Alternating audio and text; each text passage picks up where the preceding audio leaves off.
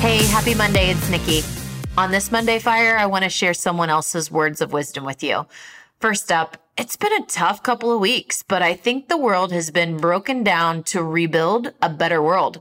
I think we're onto something powerful, or at least I'm taking that position. Last week, I had the opportunity to reconnect with a friend. I simply asked the question, how are you doing?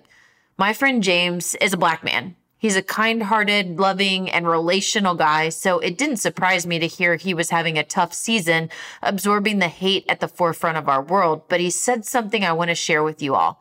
He said, I think all lives matter. They do. But until Black lives really matter, then all lives can't really matter. Such truth. Simple, but profound.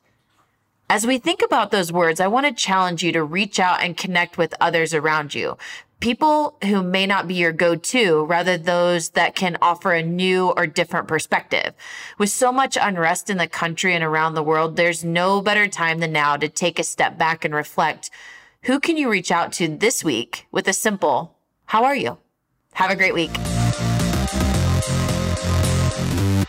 We just left the world a little bit better. Now go do something with it.